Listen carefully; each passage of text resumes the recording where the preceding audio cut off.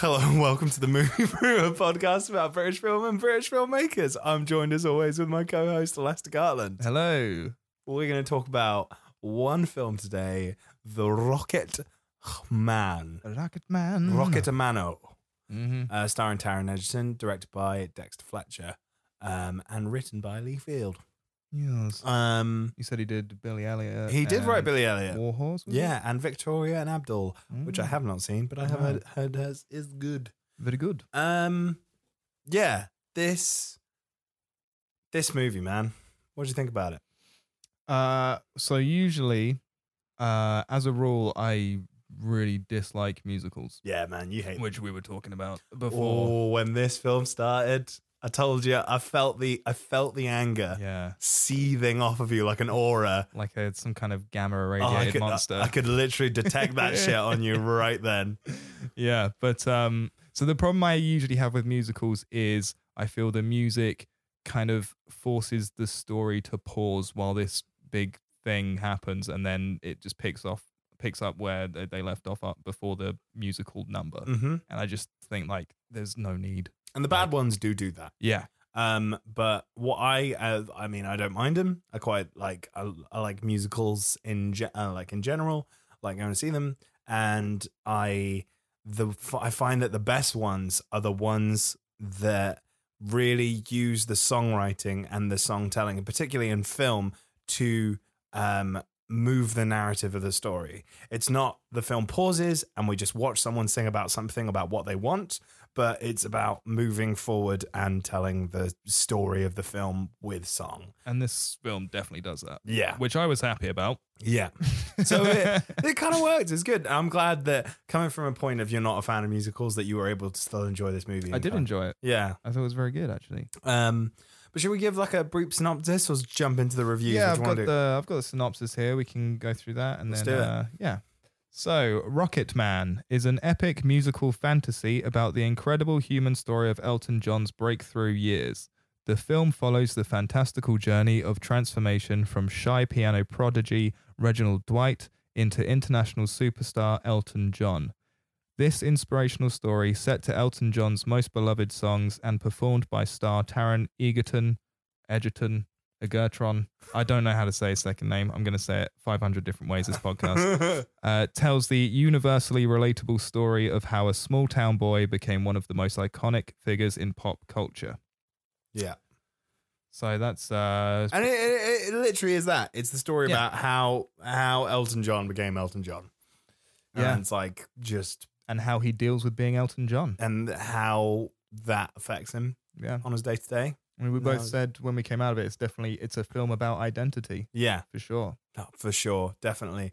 It's weird. Like, you had this great analogy of comparing this film to The Mask with Jim Carrey. You know, walked out and was like, yeah, we just watched The Mask. We just watched The Mask, yeah. It's about a timid guy who then puts on a crazy suit and starts acting as bombastic as possible. And puts on that loud personality. Yeah. Yeah, it's great. It's The Mask. It's definitely The Mask. No, but it's great. I love the fact that it's kind of, he like deals with the person that he is by putting on that suit and... Yeah, or rather doesn't deal with. Exactly. And runs away from it by being as loud as possible. Yeah, yeah. And it's kind of... Yeah, I really enjoyed that aspect of it. And it's about, just coming to terms with that. I thought it was really cool. Yeah. There's some funny moments. There's some heartfelt moments. There's some sad moments. It does all of the range of emotions that you want. Couple of cheesy moments. We'll get into that in the spoilers bit. Oh, yes. There's some bits that didn't quite work for us. Yeah. But that's fine. As a whole, it's still a good film. It's still a good film. If you want to watch it without spoilers, we will warn you when we get into that. Yes, definitely. A little bit of background on what I know about Dexter Fletcher. It's not much, but as a director, he has made films like Eddie the Eagle. Most recently, he came on to work on Bohemian Rhapsody after Bryan Singer left that film. And kind of, they say, fixed it all up or worked on it after. I don't know exactly what he did and what he didn't do, but kind of worked through that film. So experienced with musicals, possibly. Yeah. Because this is a second one. or maybe, you know, who knows what he finished first and what came out later. But well, from the technical side of, well, my very limited knowledge of it, it seemed like he knew what he was doing in the shots. The one thing I was telling you about, the two things I wanted to get out of this movie was that I wanted the fantasy elements to be heightened, and I wanted the camera to act as a dancer in the film. I wanted there to be shots where it's kinetic, and you're not just sitting there watching a choreographed stage performance, which is great, but that's not what I want out of a musical. What's great about doing these things on film is when you make the medium of film work for that genre. So there's a lot of that in this movie, and you can tell that it's produced by Matthew Vaughn. There's a lot of kinetic sort of camera work. It's all going, camera swinging from one end to another, like even controlled little push-ins in like dramatic moments to like the big bombastic performances where it's swinging from person to person and you're doing all this sort of crazy stuff. Yeah. So Matthew Vaughn did Kingsman, right? He did Kingsman, Kingsman 2. He also did the Kick-Ass movies. Yeah. Yeah. So just an idea of how he's a fan of swinging that camera. Yeah. He's a fan of swinging that camera and doing those. Seems to lend itself well in this film. Yeah, definitely. I'd say. Definitely. So yeah, he's a good visual eye, and definitely Dexter Fletcher kind of shone throughout with that. That was really cool. Shall we, before we sing it too much praise this film and sound like we're being biased, jump into some reviews, some balanced reviews? Yeah. My favorite bit to read out. Yeah. Okay, well, so the first two I've got are going to be from like actual publications. All right, cool. And then we'll get into some delicious user reviews. Hate mail. Okay, so first one, Peter Travers from the Rolling Stone.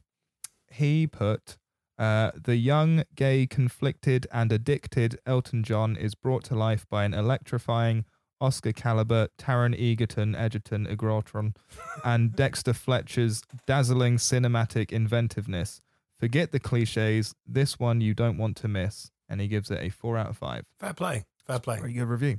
Taron Egerton is amazing in this film. Oh, yeah. Which, before we get into this, I just want to say, like, the makeup and costume designs and stuff, you really feel like you're watching Elton John. Yeah. I mean, seriously. Like the performance side of it as well is just amazing. Like just watching how he just he plays. It's like, I was thinking about this. There's this particular shot where he's like, no spoilers, but there's a particular shot where he's smiling in front of a mirror. And I just kept thinking about that Joker trailer, like that, practicing putting on that face and the creepiness of just, and the weirdness, a strangeness of just putting on a smile when you're that out of it or that depressed or whatever. I've got high hopes for that Joker film. Me too. Side note. Yeah. And also there's a few shots where they use like real footage of Elton John and they superimpose Taron Egerton. No way! I didn't know that. Did you not pick up on that? No, I didn't. The music video near the end. Oh, the music video. And there's a couple of shots. I think there's some shots when he's playing the troubadour that are real footage and they've superimposed them. But he does such a good job. It really works, and like you totally. Really believe that he's there. Yeah, totally. Yeah, he's really good. Really, really good. Anyway, next one. Here we go. This next one's from A.O. Scott. A.O. Scott. From the New York Times. He says, the point of Rocketman, in quotes for some reason, isn't the self-aggrandizement. It's fan service of an especially and characteristically generous kind. And there's no number score on that one. But I think it's a fairly high. It's probably a 3 or a 4 out of 5 again. Yeah, so fan service, I guess. I mean, I like Elton John. I obviously know who he is, but I wouldn't say I'm a massive fan. Biggest experience with Elton John? What do you think it is, like, with his music? My biggest experience? I'll tell you what mine is. I don't know if I've really had one. Lion King soundtrack. Yeah, I'm sure that's a lot of people's as well. That's when I first bumped into the old Johnny Boy. Oh, Johnny Boy. Johnny Boy. Yeah, Lion King soundtrack, man. Yeah, that's a good point. Circle of life. That's the one thing that's missing out of this film. Spoilers, if you were going in hoping for some Lion King soundtrack. Which you were. I was going in for like hoping for like an animation, like where he's talking to the animator. It's just like, what's going on here? I would have loved that, but that's not in this film. Didn't happen, unfortunately. No, unfortunately. But it's all kind of before he got to that bit, isn't it? Yeah, exactly. So that's before why he became the man. It chronologizes his life before that. Yeah. Sorry, I was going to say something, and now I've completely forgotten what I should say. So, shall I get on with the user reviews then? Self-aggrandizing fan service. It will come to Yeah. Well, I was just going to say, like, I'm sure people, and there was, when we were in the cinema, there was a lady next to me who was sort of the age where she may have grown up with his music, right? And she was having a whale of a time. Oh, amazing! I mean, she was really into it. So, that's fun. So from that anecdotal evidence, I'd say it probably is really good fan service. Yeah. You know, I wouldn't be able to tell personally, but it seemed that way in the cinema. From someone that I spoke to said that, you know, they mess around with the order, the order in which they've written the songs. Yeah, they just put his best songs in where it would fit best in the film. For where it would fit best in the narrative, exactly. I don't have a problem with that at all. I didn't have a problem with it at all. I thought it was great. Like, it worked. Because there's some bits where he's singing one of his songs, walking through some scenes, and it is bouncing off the scenario that's happening, and it kind of gives you a thing of like, oh, look, here's some possible inspiration for this song that got written. And I found that quite interesting. It doesn't delve too deeply into him as a songwriter, I would say. It's more of a sort of personality thing. Yeah. Because obviously he is a big personality. Whereas something like Wild Rose was very much about what makes that person. It was much more intimate. Yeah. Much more intimate, much more about what makes that person a singer and a songwriter. Yeah. And the process of getting that music and being heard. Yeah. This is much more about the way you want people to see you and the image you want to portray yourself when you're up there. Yeah, I would say Wild Rose sort of touched me more as a musician. Yeah, definitely. But this is in no way bad because of that. It's still a great film. I really enjoyed myself. It's all about the craziness and the excessiveness of when. Yeah, it's more about just the rock and roll lifestyle than you know, the kind of more intimate singer-songwriter thing. Yeah. Right, user reviews. User reviews. Good to go? I'm good. All right. So, first one. Here we go. It's a little long, but I think it's going to be worth it.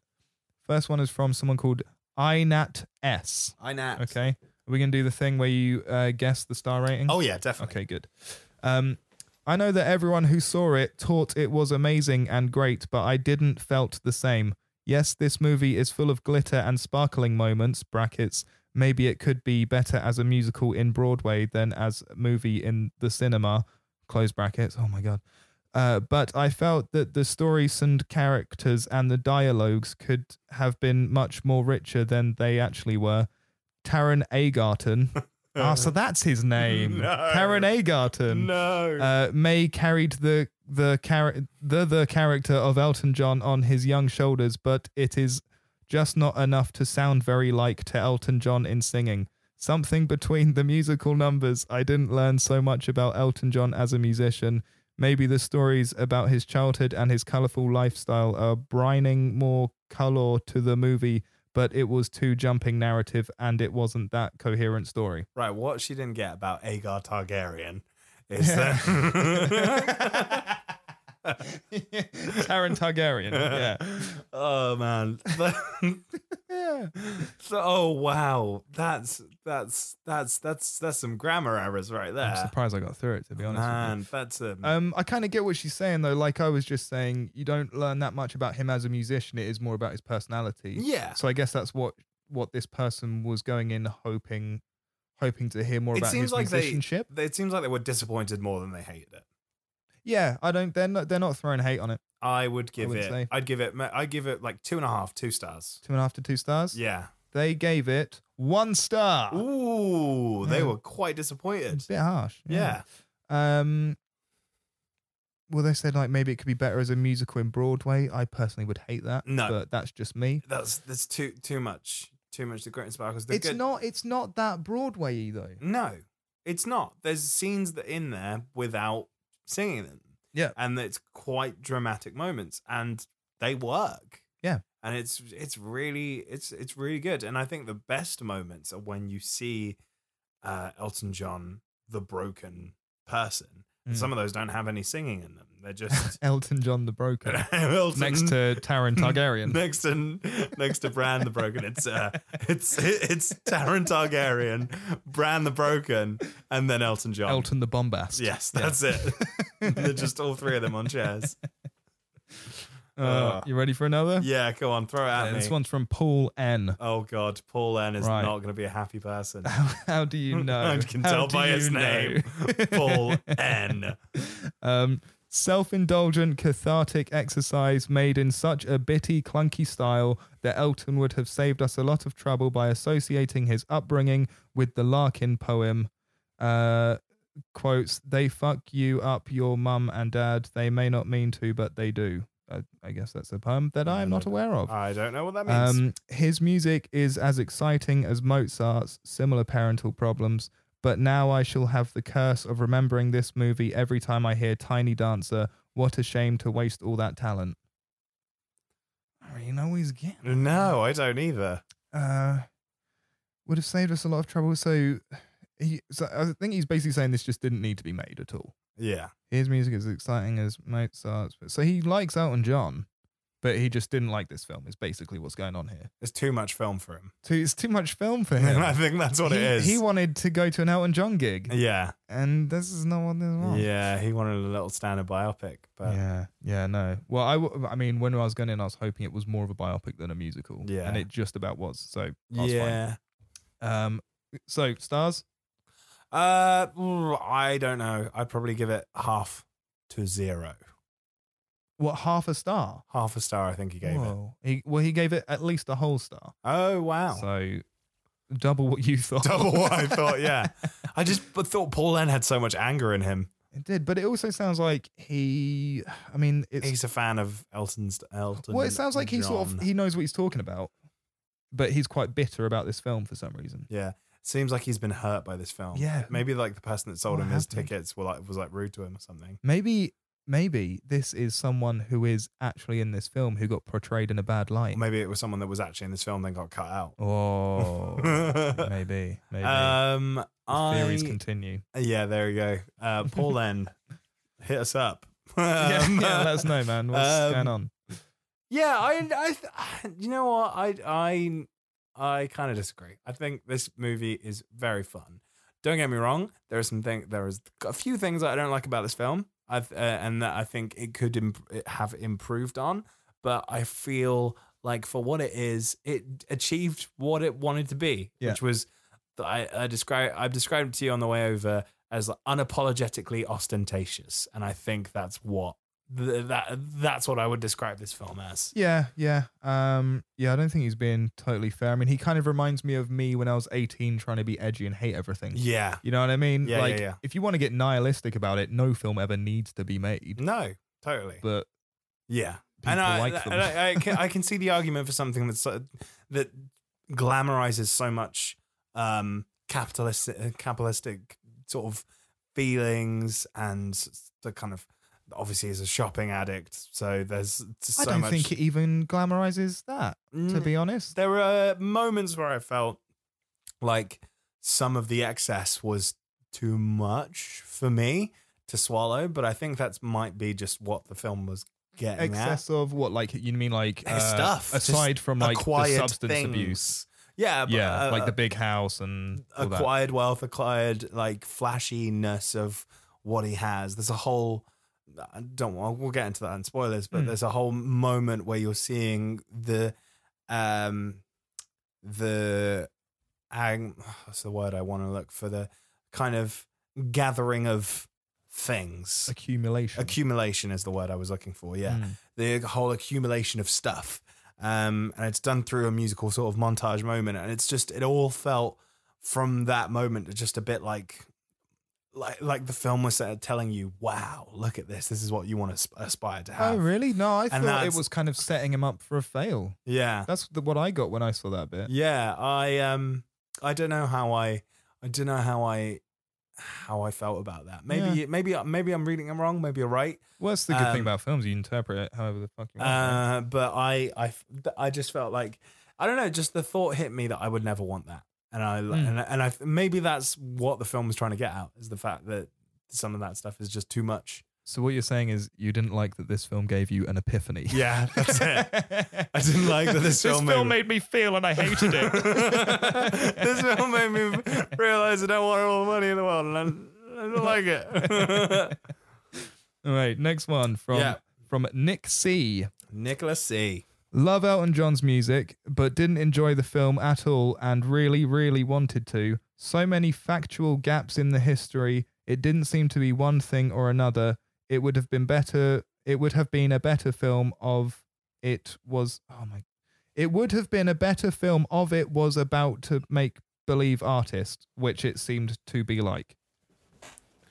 My brain just about broke. A make believe artist. My brain just broke. No. So he's saying there's so many factual gaps in the history. That it'd be better if it was just made up person. Well, here's the thing. I don't know enough about Elton John to know if there were factual gaps. I'm sure there probably was because it's made to be entertaining rather than biographical. Yeah. So I believe him. Just because I don't know any better. I don't know. All right. I'm just going to jump in here. Yeah. I'm going to say some stuff. I got some thoughts and feelings about this because we've got a couple of people on these reviews that have been saying how they wish it would have been more of a biographical biopic type movie, and you obviously went into this film feeling that way. Well, I was hoping for, yeah. I got a bit of a hiccup with biopics. Yeah. Okay, my problem with them is not the genre of the film. I think when they're good, they're great. My problem with them is that a lot of biopics, and I feels like what this user, Nicholas C., was hoping this movie was, is just they're all so formulaic. God, yeah. And the problem with the moments in this movie that I don't like is when I feel like it's falling on the tropes of the genre. And it's like, I don't think you need to create a biopic that's just a formulaic, sort of looking back on someone's life or just before a big moment when they're about to go on stage and they look back and you see this whole story and flashbacks, which and happens stuff. in every single one. Yeah. And then it goes through the story, the tragedy, the big up, the big fall down and stuff. And it's just those moments you don't need to fit someone's life into the story of that formula. Yeah. What great biopics do, and what I feel about great music films and musical dramas and musicals do, is when they find that thing about that artist that they're talking about and then make that the point of what the film that they're making. The expression of the artist through the way of making the film is what I feel like makes it work. That's why I really like this film, because the way it's made reflects the personality of the person it's about.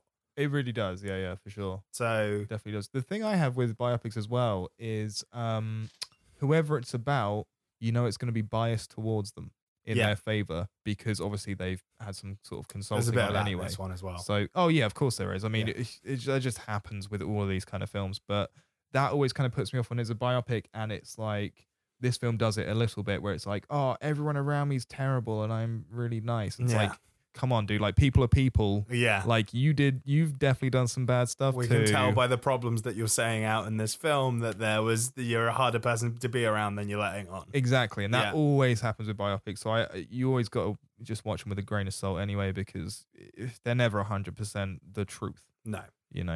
Although, you still need to watch once. I'm still going to make you watch once. Yeah, I do need to see that. Yeah, I've heard good things. That's great. How many stars do you reckon this guy's? I'm going to say 1. 1.5.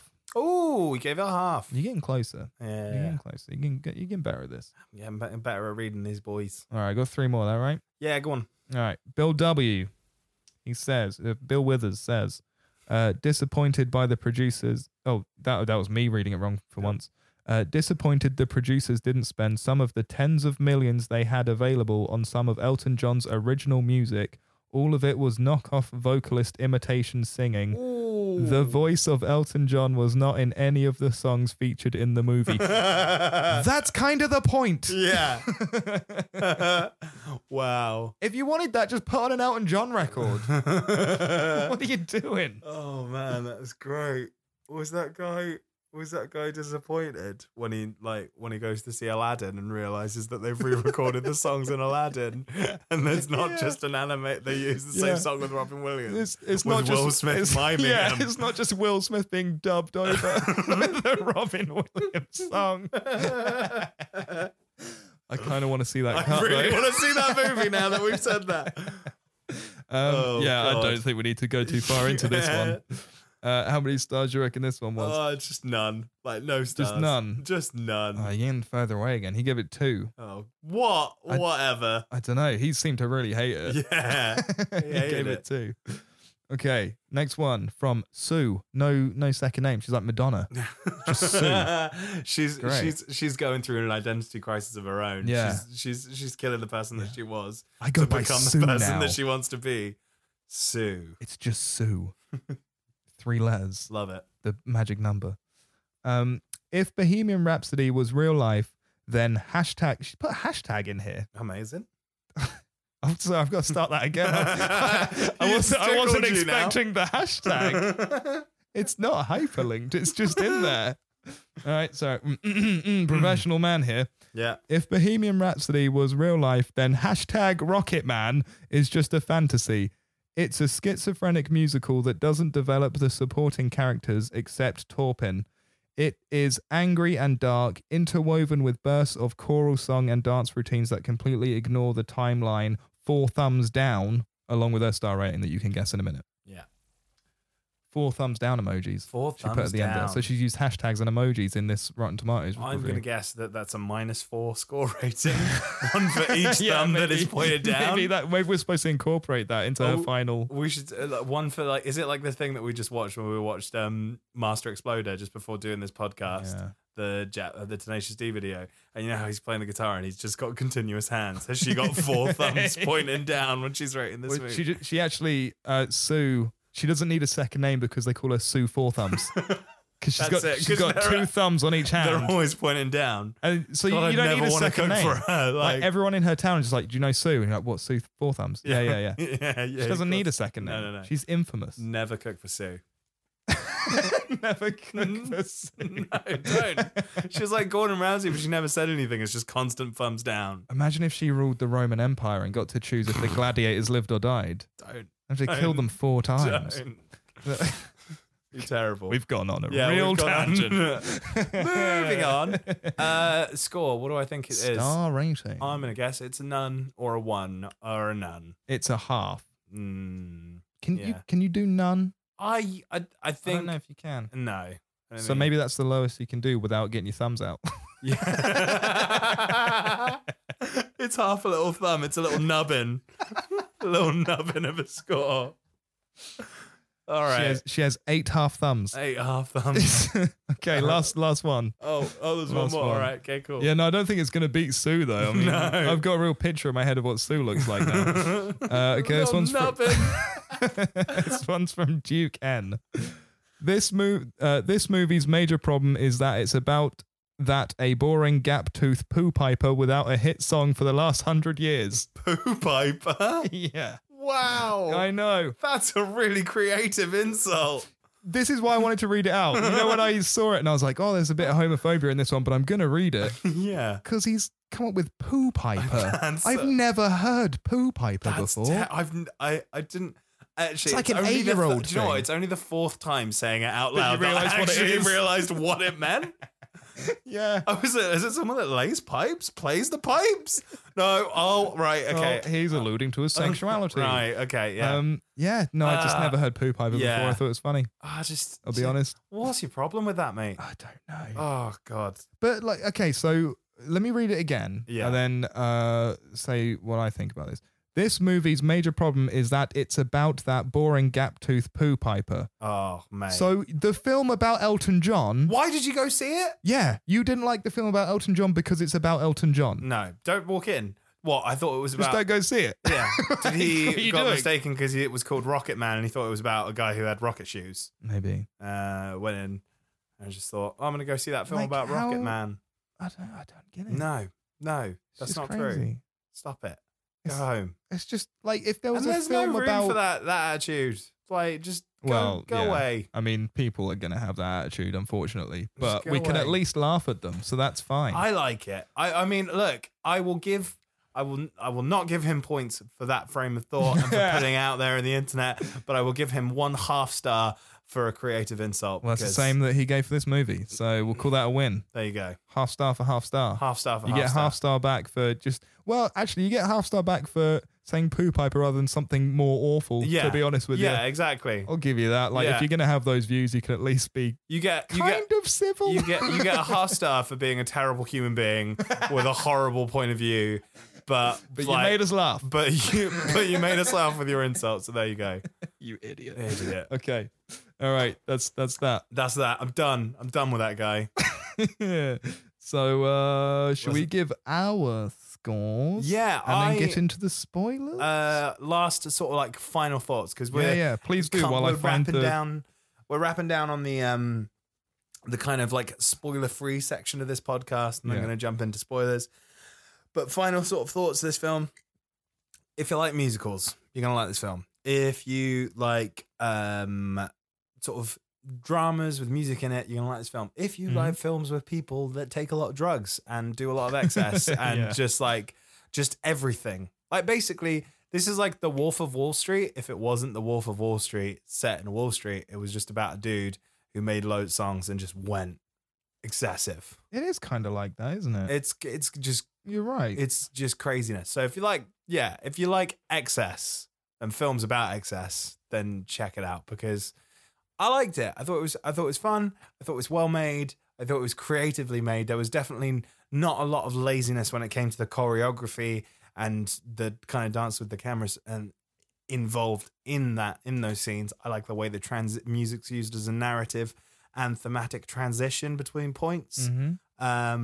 I love Taron Egerton's performance. Yeah. I love the framing of the film, the way it starts and the way it kind of goes throughout. I think it's great. The costumes in it are fucking great. They're fucking fabulous. They're so fabulous. They're really good. Oh, mate, we're going to talk about that in spoilers. Yeah. It's going to be great. And yeah, the personality of it. It's a film of personality and it's fun. So with that said, and all of those things in mind, I'm going to give this film a... Earl Grey, I believe. Chai latte. Cheeky treat with a bigger spice. Chai latte. 7.1. Yeah, that sounds about right. I mean, I was kind of... For me, the film is one below that at a green tea until I take into account Taron Egerton. Yeah. His performance is like, honestly, he was just like Elton John. It was great. And the thing that bumps it up, the second thing that bumps up, is literally just the makeup and all the things like that. Like from his mother going throughout the years, played by Bryce Dallas Howard. Yeah. The makeup they use on her to make her look older is fairly believable. Good English accent as well, right? As well. From a couple of British boys. Just all of this is me at my most camp. All of his costumes, I just fucking love. They were so great. And my god, it puts it up a whole point for me. Yeah, so yeah, with you there on chai latte. Chai latte, man. It's a chai latte. Yeah, and also that's the right drink for this film. Yeah, do you know what I mean? Like, it really is. Like you watch this film. It's a bit fancy. It's a bit fancy. It's a bit fabulous. Chai tea and watch Rocketman. Totally. Yeah. Oh yeah. That does chai make latte. sense. That fits with 100%. Yeah. All right, you read it. Cool. Don't progress anymore if you haven't seen it just yet. Pause. Go watch the film. Come back. We're gonna jump into spoilers. Here's a spoiler warning. Spoiler alert. Warning about spoilers. Yeah. With that said, we're gonna jump into spoilers. Mate, costumes in this film. The bit where he's dressed up as a queen, that was great. Oh, and he's like off his face. Yeah.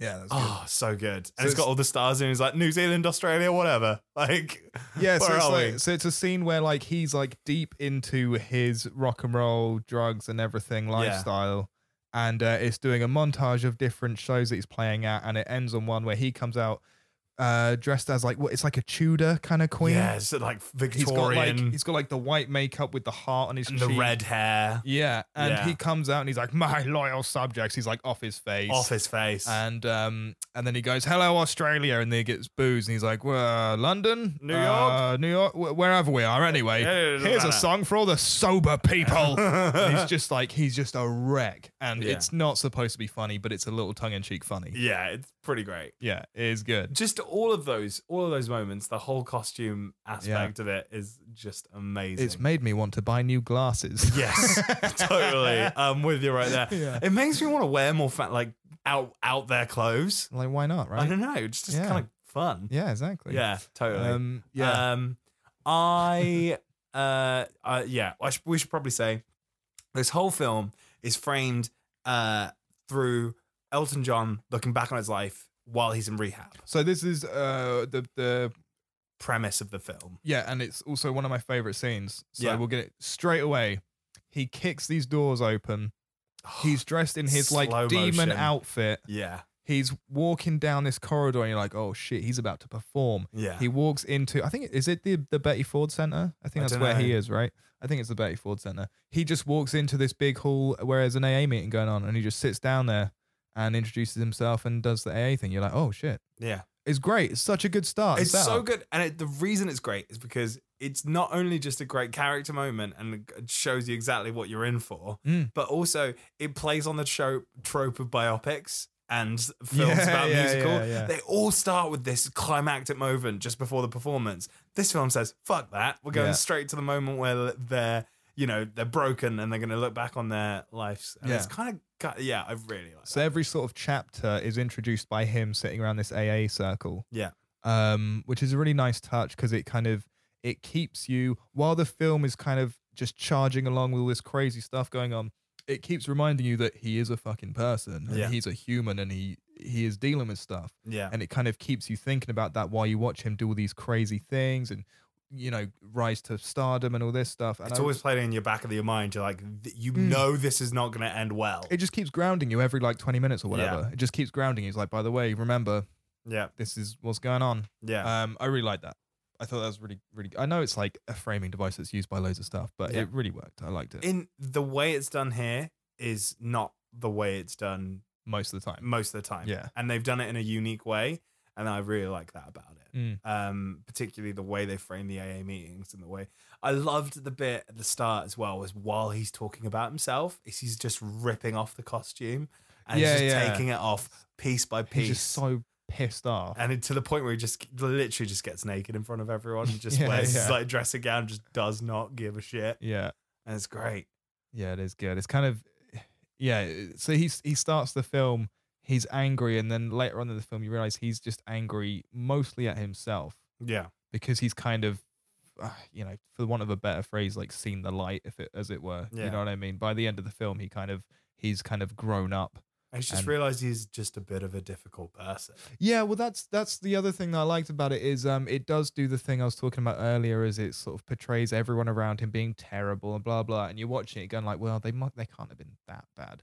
And then by the end, he literally says himself, and I'm quoting here, well, I've been a bit of a cunt.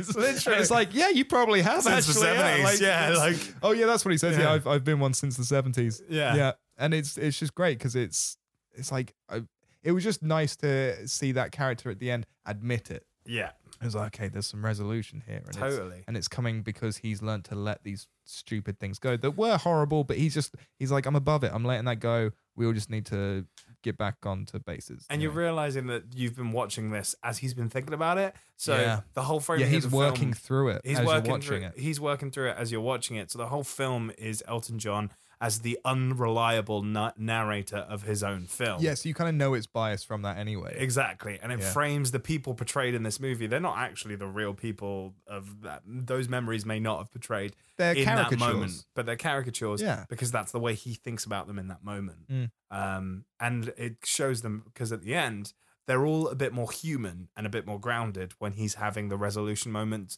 in his head between them. Yeah, that last scene, we might as well talk about that now while we're in the AA meeting bits. So the last AA meeting bit is it all freezes and his like mother, his father, his friend, and all, they all come into the AA circle. They're not actually there; they're in his head. Yeah. But they come in and they sort of talk to him, and he basically resolves stuff with them as if they were there anyway. Yeah. I just really liked that shot. Yeah. I thought it was really cool. It was great. And resolve stuff with himself as well. Like, Yeah. younger version of himself is there as well. It's just, it's just really nice. Nice way to do it. It ties it up well. However, I did say when we left the film, I thought it ended abruptly. Yeah. That's a nice little tie-up bit, but then it just kind of stops. I feel like that might be because it feels like it wants to be two things, possibly. Yeah, and it does mesh, like, for the most part, it meshes those two things really well. But you are watching two movies. You're watching the performance, the excess, everything that makes Elton John, and then you're watching this story of a broken person looking back on his life and trying to fix himself. Yeah. And then those two things, while they bookend each other and every chapter is kind of grounding you like that, also it kind of feels like they're pulling apart. So then by the time you get sucked into one story, you're thrown into the other. And then at the end, you're really in that resolution. And it's in that final performance, and it just kind of feels like it races to the end a little bit. Yeah, it does, because it does that sort of resolution scene. Then it goes to the music video. Yeah, there's like a bunch of costume changes as he like dances out of the Betty Ford Center like he's all good again, and then it goes straight into that music video of the song that I've forgotten the name of. I'm Still Standing. I'm Still Standing. Thank you. Yeah, it goes. Which I didn't think I thought that was a cover. I didn't know that he wrote that. No, I think that's definitely his. Yeah, I think so. There you go. But yeah, Pinball Wizard. Pinball Wizard is a Who song. I was pretty sure it was the Who. Should I look it up? Yeah, I think we should. Yeah, let's do it. Let's do a little check. Let's do that. Because I know it from the Who, but maybe they just covered it. Maybe they covered it. It could be done. Because they were around at the same time, weren't they? Yeah. Pinball Wizard. I don't know. It'd be a bit weird if they had a song that he covered and wasn't actually. No, it's a Who song.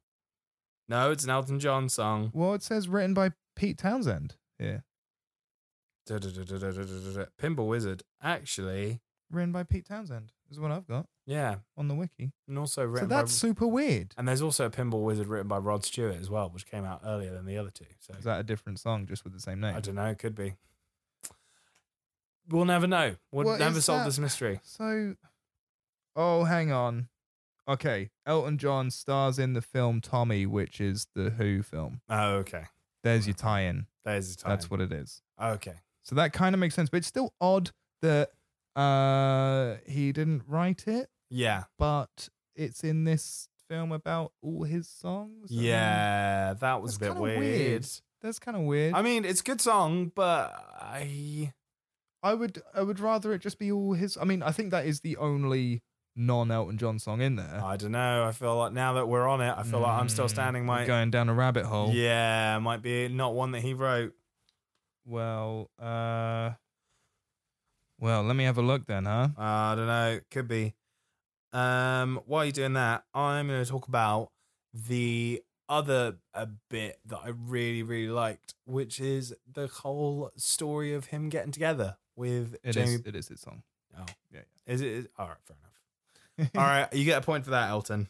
You get one for that. So man, all the Elton John fans that are just like, they're listening to this podcast, they're going to be screaming at us. How do you not know that? How do you not know it? We're sorry. We're sorry. We're two musicians that obviously are not well educated in Elton John stuff. But now we know. And we've been corrected. And please tweet us about it. Yeah.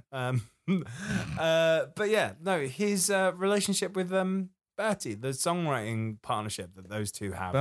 Bernie. Yeah. Fuck. Man, that's going to be some angry tweets in the morning. Not Bertie Bassett, you idiot. Not Bertie Bassett.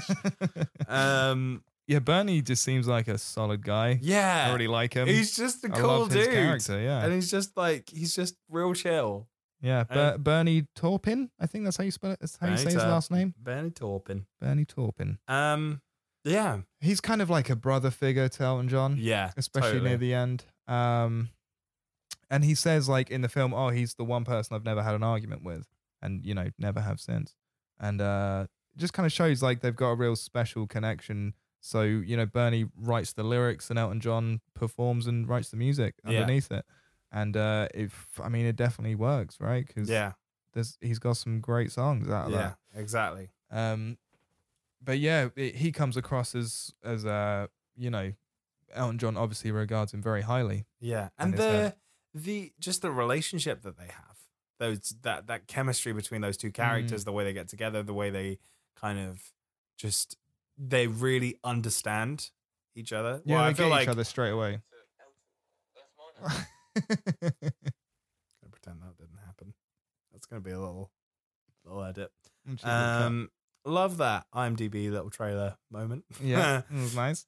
But yeah, so it's just that whole relationship between the two of them. I think they really feel like they understand each other, and it kind of works out well. I mean, there's that one scene where Bernie's basically just saying like, "Don't you want to just be yourself?" And Elton John just like goes off on him, shouts at him and stuff, and Bernie doesn't say anything back because he knows what Elton's like. And then before Elton goes on stage, real quickly, he walks over there. He takes like a second to reflect.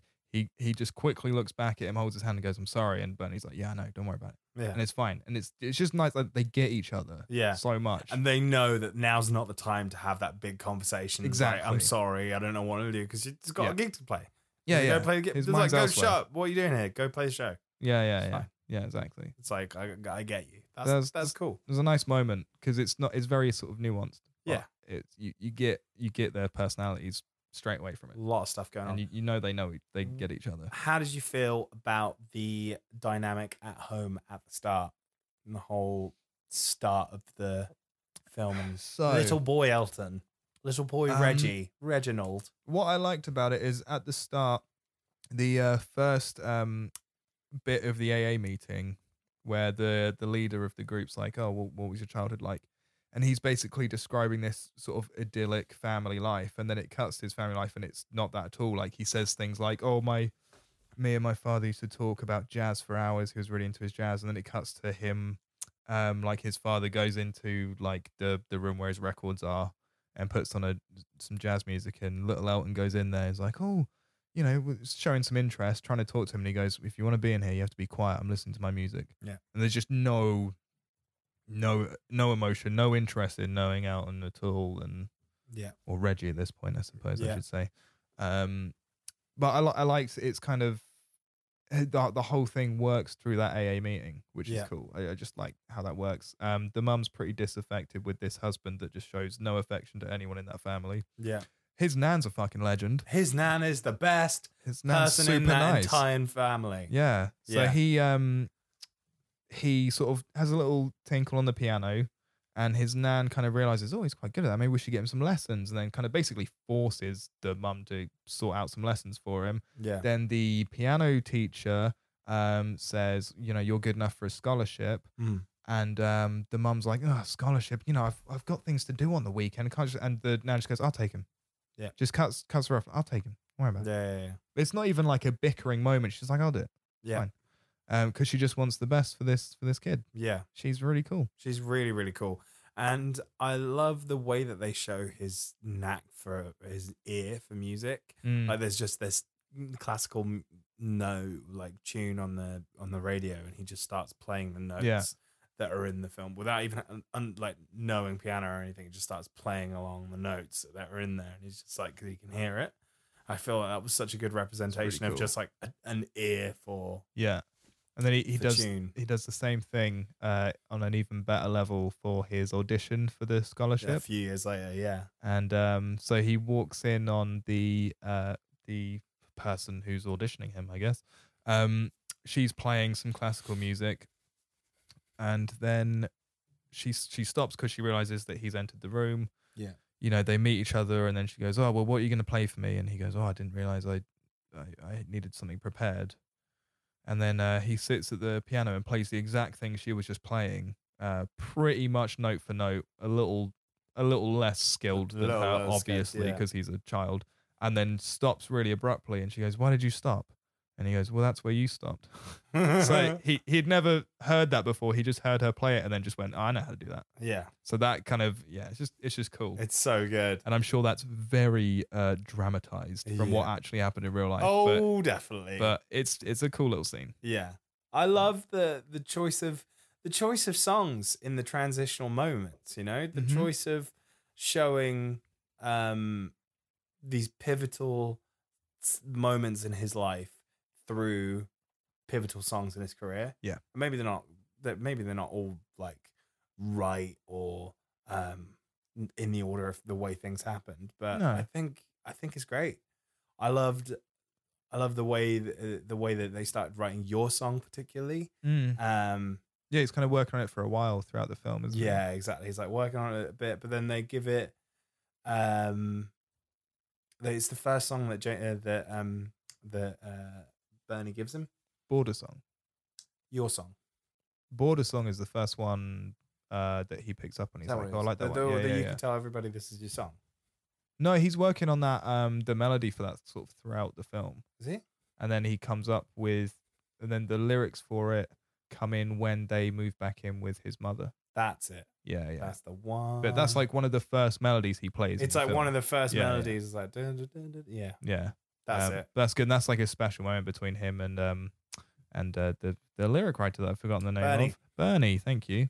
And it's nice. They're just kind of like sharing looks, and it's a really nice moment actually. Good little moment. And they're back in because they had to move out of their flat because Reggie or Elton started seeing their landlady. Yeah. And then sort of one of his musician colleagues, I suppose, associates, kind of outed him in front of his friends. Yeah. And then none of his friends gave a shit. He kind of thought that there would be a problem, especially with Bernie. He was very worried when that happened. And he was like, well, have you got a problem with that? He was like ready to be on the defense about it. And Bernie didn't give a shit. He was like, it's fine, like, whatever, it's fine. man. Yeah, it's fine. But the landlady might have a problem with it. Yeah, exactly. So then, the landlady kicked him out after finding out his that piano. he's maybe not that interested in her. Yeah. So they have to move back in with his mum. Yeah. And then it's very sort of tense when they're moving in there, and she's like, I'm not. You have to clean up after yourselves. You pay me rent. Blah blah blah blah. And I love sort of just throwing demands out, and then as soon as he starts playing piano, everyone just shuts up, and they will just come and watch him. That's really nice. Yeah, that's really good. I love the bit where he gives him the lyrics, and he's like, "This has got egg on it." Like, I just thought that was a really nice touch. Yeah. I was like, "It's got egg on it." It's got egg on it. Yeah, no, that Rocketman. That was was it Rocketman? The first one? No, it's not Rocketman. It is the one at the Troubadour. The first big one. The first big one at the Troubadour. Oh, the Troubadour. Where he starts playing and he lifts. If you've seen the trailer, you've seen this moment where he starts playing and then he just like lifts up off the ground. Yeah, and the whole audience go with him. Yeah, and everyone just starts like lifting up off the ground. It's all like everybody's levitating for a moment and time's just standing still until he just kind of goes back down for that last chord. And it's just like, what the fuck just happened? Yeah. It's like his first big moment. It's a really nice kind of symbolism for like winning the American crowd over as well. I thought it was just a really good kind of like, as soon as that happens and they're all on his side, they're all cheering, clapping along, singing around. It's kind of that pivotal moment of like, oh, we could actually do this. We could actually break America. And speaking of it as a musician, it's a really good representation of like playing a show, knowing it's going really, really well. Yeah, moments like that do happen. Moments like that where you're playing and you're just like thinking about it. So you're like, oh shit. Yeah. This is. Oh, I'm actually getting a reaction from this crowd. People are like actually interested in it. It's just like, I'm not playing in front of one man and his dog. Yeah. Like, oh, right. Okay. Like it's crazy. And it worked. Like it was a really good, like fancy representation of that moment. I think that was really cool. Yeah, I really like that. Yeah. One moment in the song that I did not like was Rocketman. Yeah, let's get into it. Because I agree. That was some real bad CGI. Okay, but you know what annoys me about it more is that it comes straight off of one of my favorite parts in the film where he tries to drown himself in the pool. Oh my God, that was so good. So there's a big house party at his big LA mansion. Yeah. He's like drinking alone. He's just at this point his then lover / manager is cheating on him, and he knows it now. And he's sort Rob Stark. Rob Stark is cheating on him, and he's just drinking himself into a stupor. And then he gets to the diving board and goes, "For my next trick, I'm going to kill myself," and just dives in the pool. Yeah. And then Rocketman starts playing. It's really cool. It's just like a kid version of him in like a little spacesuit. Yeah. It's like playing it on this tiny piano. He's floating down like the fucking album cover of Nevermind. Yeah, that's exactly what popped into my head as well, was the baby out of Nevermind. And he was just like, just sitting there. Yeah. He's drowning down. Yeah, and so his child self is at the bottom of the pool playing a piano in a spaceman outfit. Yeah. And he's sinking to the bottom. God, the fantasy elements of this film are fucking crazy. They are really good. And it's really great. But the bit that grabbed me is all the people at the party start diving into the pool. And for a moment, you think that they're just kind of partying and like, oh, Elton's jumped in the pool. Let's all jump in the pool. But actually, they're coming to pull him out. Yeah. And it's just a really, I don't know. That bit just really got to me. Yeah. It really got to me. Yeah. So it's like, it's at sort of one of his lowest points where he thinks like, no one cares about no him. one gives a shit about me. Yeah. Yeah. And then all these people just come and drag him out. And it kind of puts him back on the right track for a bit. Yeah. But then, so yeah, it goes from that great scene, which is probably my favorite part in the whole film, to him just about to play it on stage. Yeah, so it goes through like a montage of a couple of shows, right? Yeah. And then it's kind of near the climax of the song. He's on stage, and you want to take it from here? So here's the problem with this point, right? So he's a couple of moments on stage, and it goes from one of my favorite moments of him being on stage to my least favorite moment, followed by my favorite ending of one of the stage moments. So it's a real roller coaster of... It's just a real shit segue into two good bits. Yeah, exactly. Yeah. So it starts off, and Taron Egerton just rocks the shit out of this performance. He's wearing like a baseball cap, got like a big old bat, and he's going around and he just jumps on the piano. Iconic baseball uniform. And there's a guy that's been on stage for I don't know how long, but he's been holding this ball, just getting ready to throw it. And he's just sitting there waiting. And so he throws up the ball, and like Elton just bats it out of the thing. Home run. And I absolutely, that moment I just absolutely loved. Such a small little bit of it, but that performance of the song, I thought, what a great way to start a show. Just come out as like, you know, what a showman. Yeah, just awesome. Totally. It's great. But then it goes from there to him coming out on stage, and then this really, really bad, like 2000, like the year 2000 it completely era took me out of CGI the film. Yeah, and it was like smoke builds around him, and it's like really looks like someone just made this at home. Yeah, it's like a Photoshop. Yeah, like literally rockets just go as he lifts out. It's like, you don't need to show that. We were just talking. It's like right at the end of the song, he just stands at the front of the stage, and then like basically CGI rocket boots come out, and he shoots right up into the stars. Yeah, and it's just like flames like that, but they literally look like Nintendo 64 graphics. Yeah, like it's shit. It's real bad. It was really cringy, and it really took me out of the film. But then the weird thing that comes from that is straight from that you have the transition into the next bit is amazing. Yeah, like it's so weird because it's like a 2 minute like 2 to 3 second bit where you're just like, ugh, this is gross. And then you're like, ooh, because it just changes into the next scene.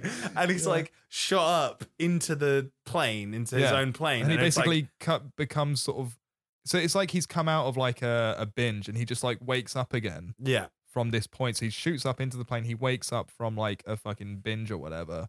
But smoke's still billowing off him as if he's just been like flying or whatever. Yeah. And it just like, it's meant to show this sort of transition, but it's such a good cut. Like, it's favorite so weird cut in the film. Yeah, exactly. That's the best cut of the film, but it comes from the worst part of the film. Totally. It's so weird. It's like, oh God, it's so weird. I don't think I've ever had that before. Yeah, like watching a film, it really going from being so disappointed to be like, oh, just watching, I went, oh, yeah, that's gonna be that's a meme prediction from me. Yeah, meme of 2019. Yeah, we got John's rocket boots. I think I'm just gonna make it. Yeah, I think we should. Yeah. When you have spicy food. Yeah, definitely. Yeah. Yeah. What else? I mean, like, there's a lot to it. There's so much to it, but it's just fun. Like, it is really fun. I just really enjoyed the funness of his parrot outfit is just fabulous. I love it. God. There's actually a point where he's just like, no, this is the point that you were talking about. That's where he shouts at Bernie. They're having a go. He's like, do you know what? Like, we're having all this, all this problems and stuff, but you know what? And he's like, "Are you okay? Are you happy?" And he's just like, "Are you kidding me? I've got the fucking Yeah, best." he goes like, I've got #1 album. Yeah. I've got millions of dollars. Yeah. I've got the biggest headdress in the world. Yeah. I got the biggest headdress in this fucking place. How could I not be happy? Do you know what I mean? It's like, if that's what you're happiness about, fair play to you. Like, it's great. Yeah. I love it. It's good. Yeah, and it's just a really good, just a real good moment. I liked it. I do want to talk a little bit about the bits that I didn't like about this film. Yeah, let's get into it. There are some tropes that I feel like moments where it falls on the tropes of the biopic, and I feel like they stick out like a sore thumb. And there are two particular moments. Well, 3, including the rocket boots. Rocket boots did not need to happen. Rocket boots was bad. Just show him floating. End with that cut. You're fine. But the two moments are every single biopic does this. The traveling band, just as they're starting to get bigger and they need to montage to the next bit. Yeah. It's them rolling through all the different cities. Generic musicians. And it's generic musicians going through all the different cities. Just sitting in the back of a van. And they're going through. But it's like the signs of all the different places. Yeah. And so it's so they want to get through that bit as quickly as possible. Yeah. So they do the Citizen Kane thing of just kind of going through loads of news headlines. I just it just really annoys me about those films. Like, you don't need to do that. Just think of a more creative way to do that. I don't want to see news headlines. Yeah. I didn't I didn't come to watch a film to read. Shot. Like, just give me more cinematic ways to do that. That's what I'm saying.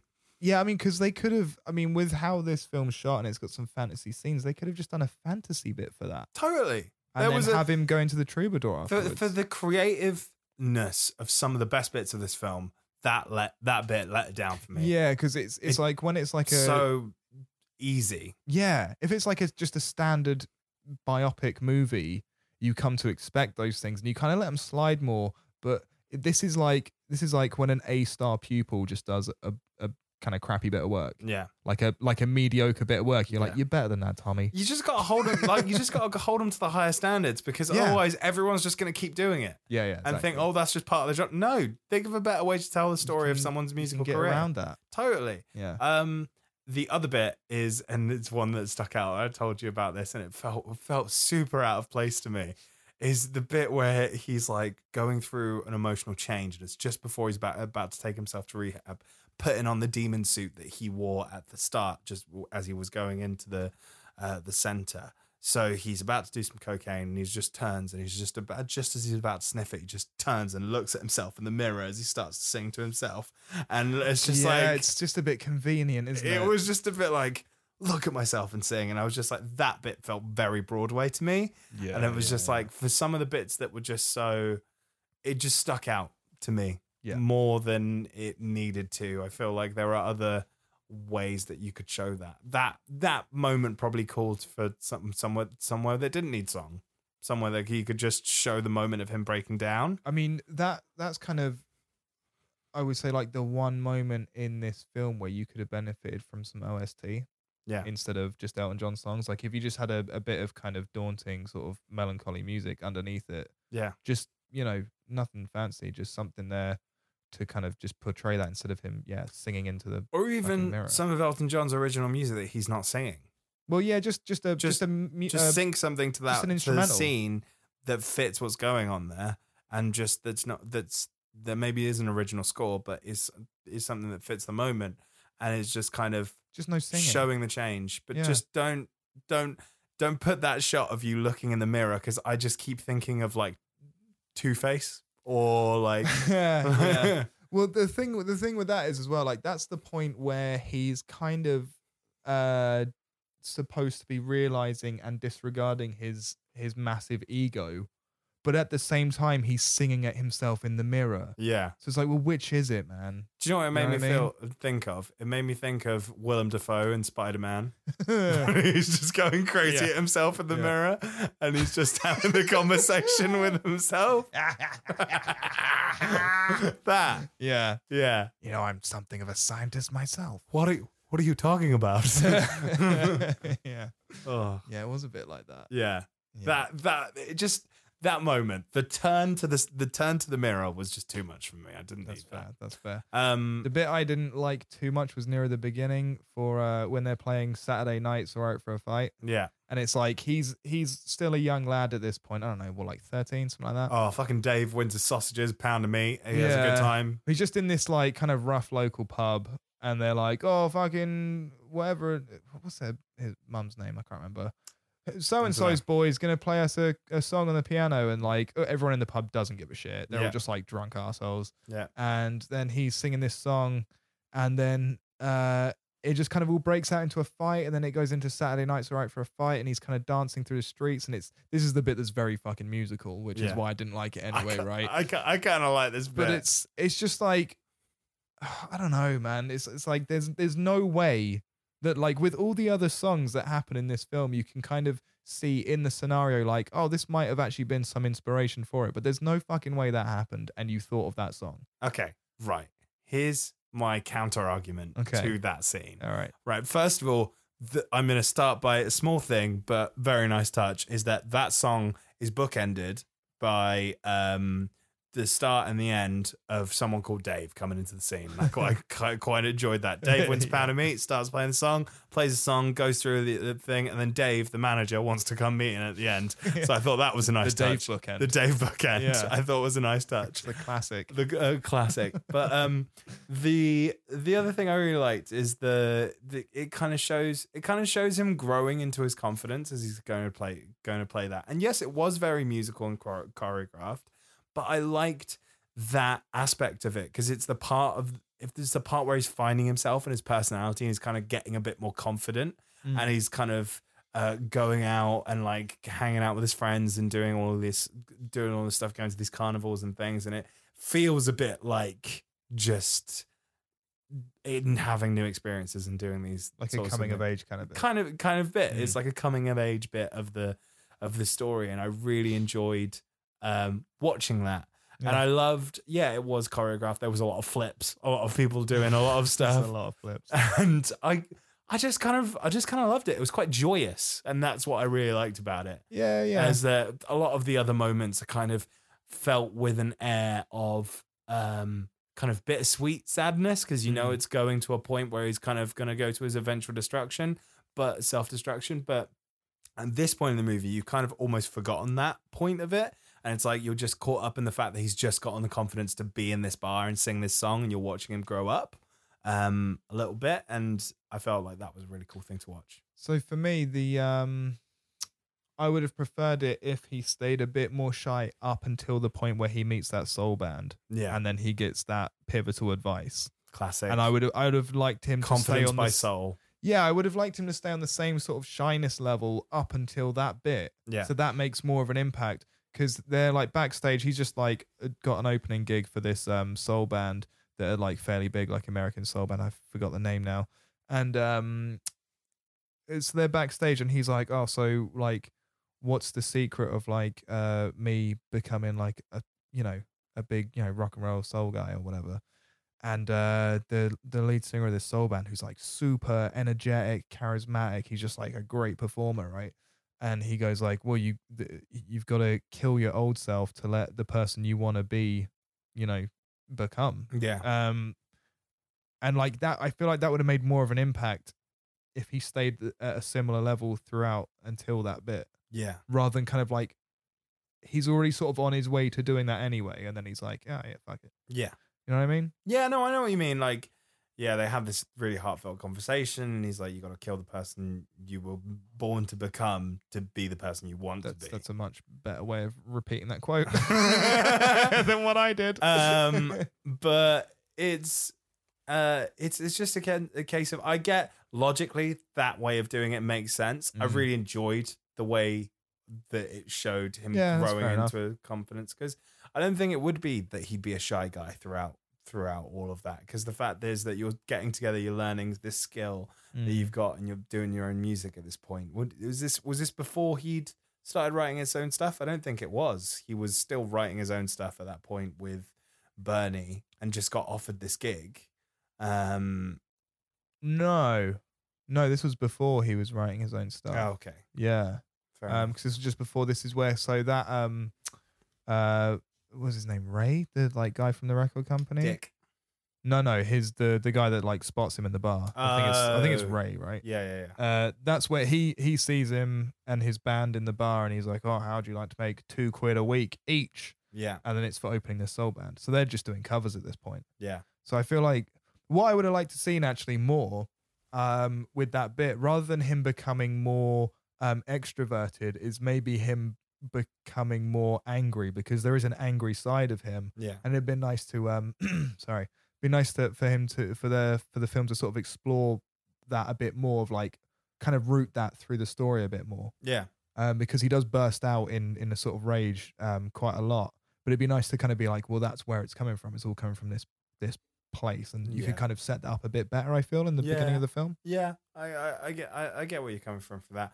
I just liked watching the growth, I think, and getting to that point. Yeah. But it's all good. Agree to disagree. Either way. Yeah. Have it either way. We think we have to talk about Dick James in this film. Yeah. Because it's really funny. He's just he's got a good tash. He's a good bloke, and he's just a bit funny. The J. Jonah Jameson. Oh, that's exactly what I was gonna say. Of Elton John. I want pictures of Elton John. I need him in my life. He was such a J. Jonah Jameson. And he was and what I loved about it was that there's that point where he's playing the song, and the first bit where he plays like the first like song that they've really, really worked on together. Yeah. And he plays it in front of him. He's like, "That's a great one. I'm going to get a massage." I just love that. He just he's such a dirty bastard. He's just you just know that ain't no straight massage. Yeah, he's like classic like slimy businessman. Yeah, literally. But he is really funny. Yeah. He's got a good sort of personality. And then so he's basically instrumental in getting Elton John to America. Yeah. And then he kind of gets messed over by Elton John's what's his name? His lover / manager's name. Basically like forces John Reed kind of forces them out of the deal. Yeah. And he is a real piece of shit. Oh yeah, because let's talk about how much of an arsehole he is. As I like to call him, Rob Stark. Yeah. Is just not good in this movie. He's just really takes advantage of Elton, and just sees Richard Madden, name of the actor, John Reed, and he just takes advantage of him. Sees that he likes him, and that he thinks he can make money off him, or just kind of see that he can be successful, and does open doors for him, to be fair. But also, it sees that Elton was very invested in that relationship and just never got anything back out of it. And also, it wasn't 100% clear, but I get the impression that he might have been Elton John's first.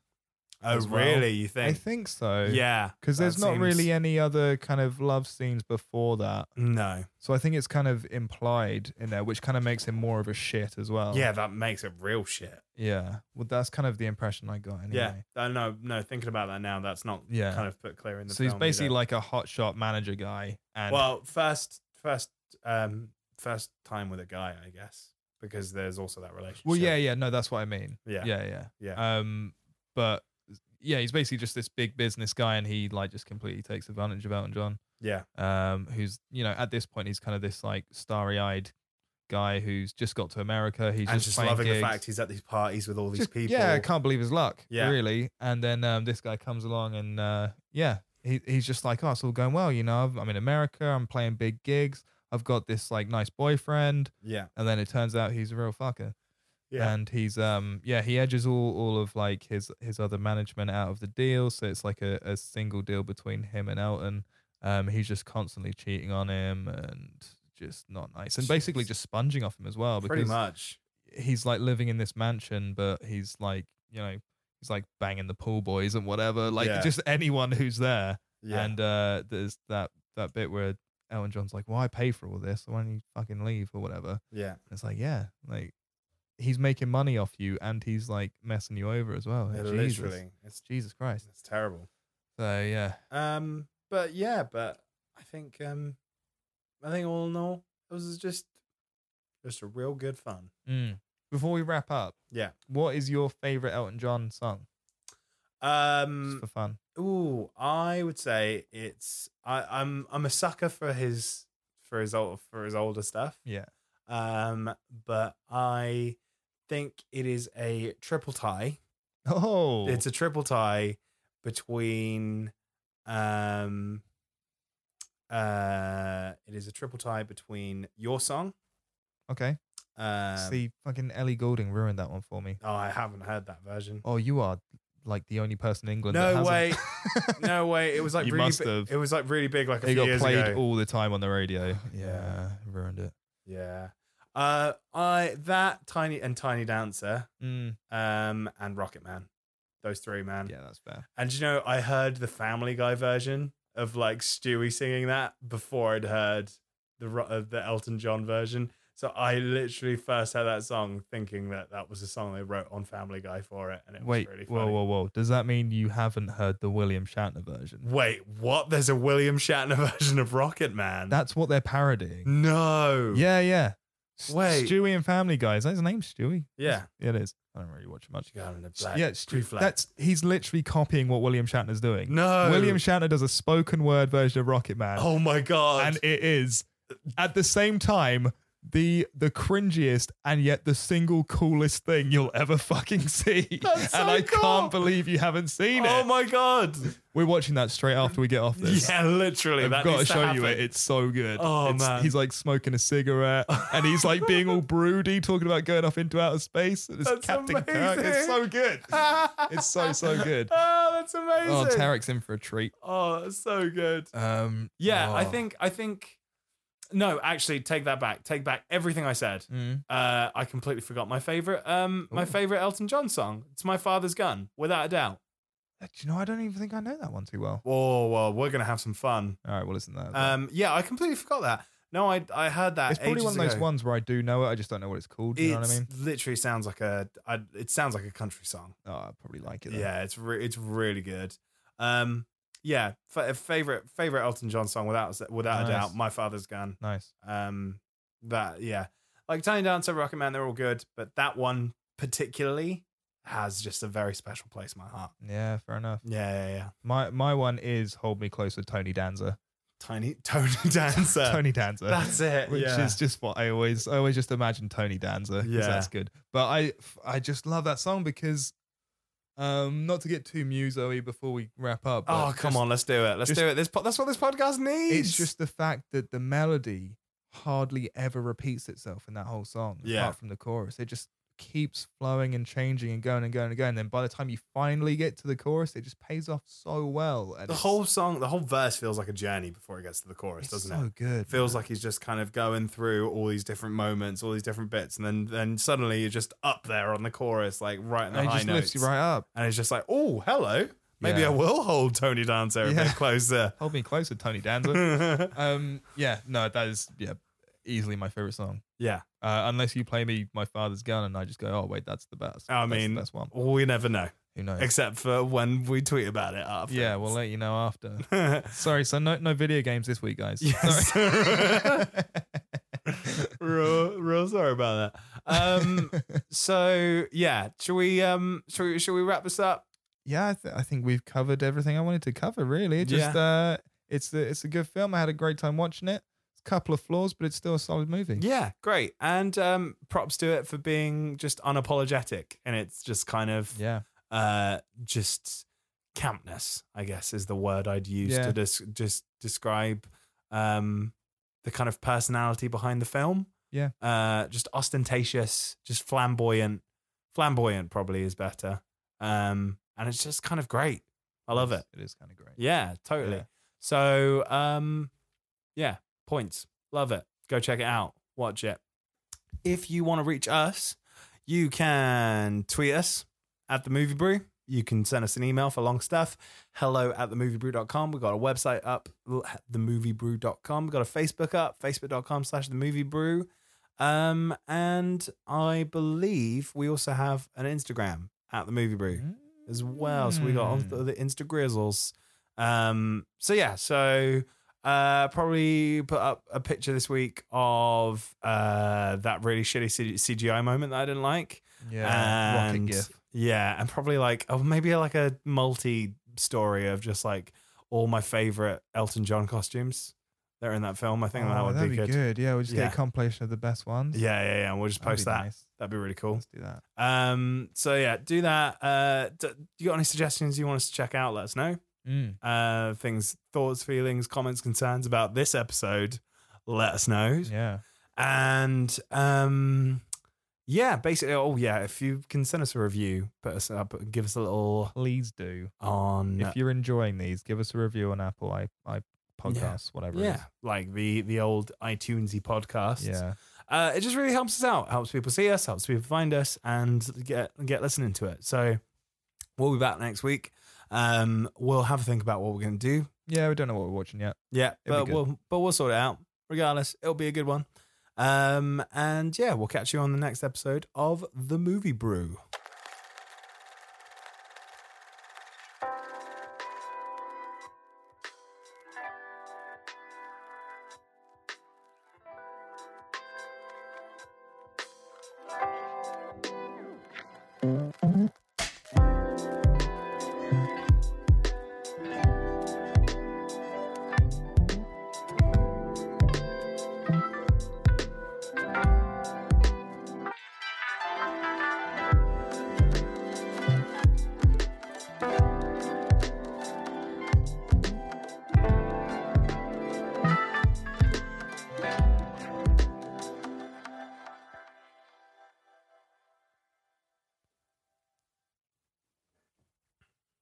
Quick swig before we start.